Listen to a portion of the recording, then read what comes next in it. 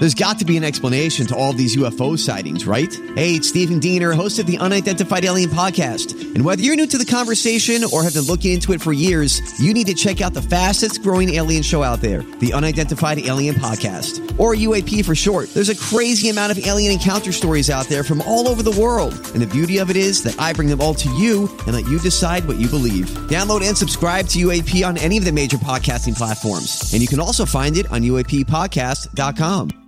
Hi, everybody. This is Adriana Trajani. I'm the host of You Are What You Read. I have the privilege of interviewing luminaries of our times about the books that shaped them from childhood until now. We get everybody from Sarah Jessica Parker to Kristen Hanna, Mitch Albom, Susie Essman, Craig Ferguson, Rainn Wilson, Amor Tolls, you name it, they come, they share. New episodes of You Are What You Read drop every Tuesday on Apple, Spotify, or any major streaming platform wherever you listen to your podcasts.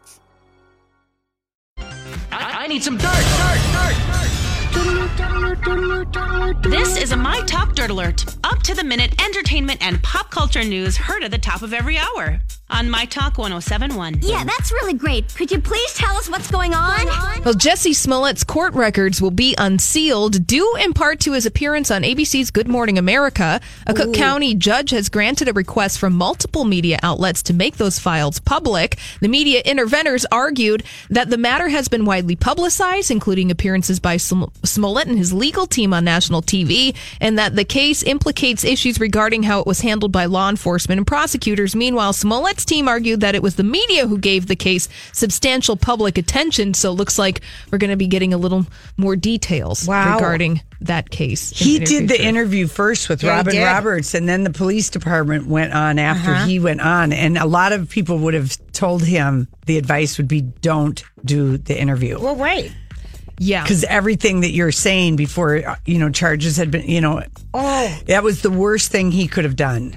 Yeah. He painted himself in a corner. Yeah, and as a result of that, now we will be seeing those. I don't want to see him. He's... I know it. And last night's All in the Family and Jefferson's crossover live spectacular, well, that was a hit in the ratings, garnering ABC a 50% increase in ratings compared to the same time slot, last year. So it looks like we may be seeing more of live in front of a studio audience. It was really it was good. Okay, so you guys liked it because but I love the Jeffersons.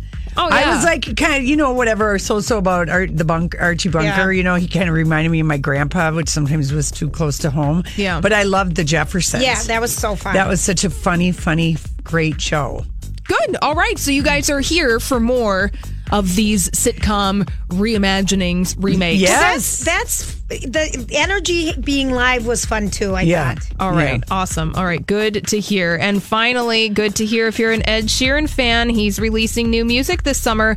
An album full of collaborations with other artists called Number 6 Collaborations Project. How unique. The album is scheduled to be released on July 12th, and Sheeran is very excited about it, naturally, of course.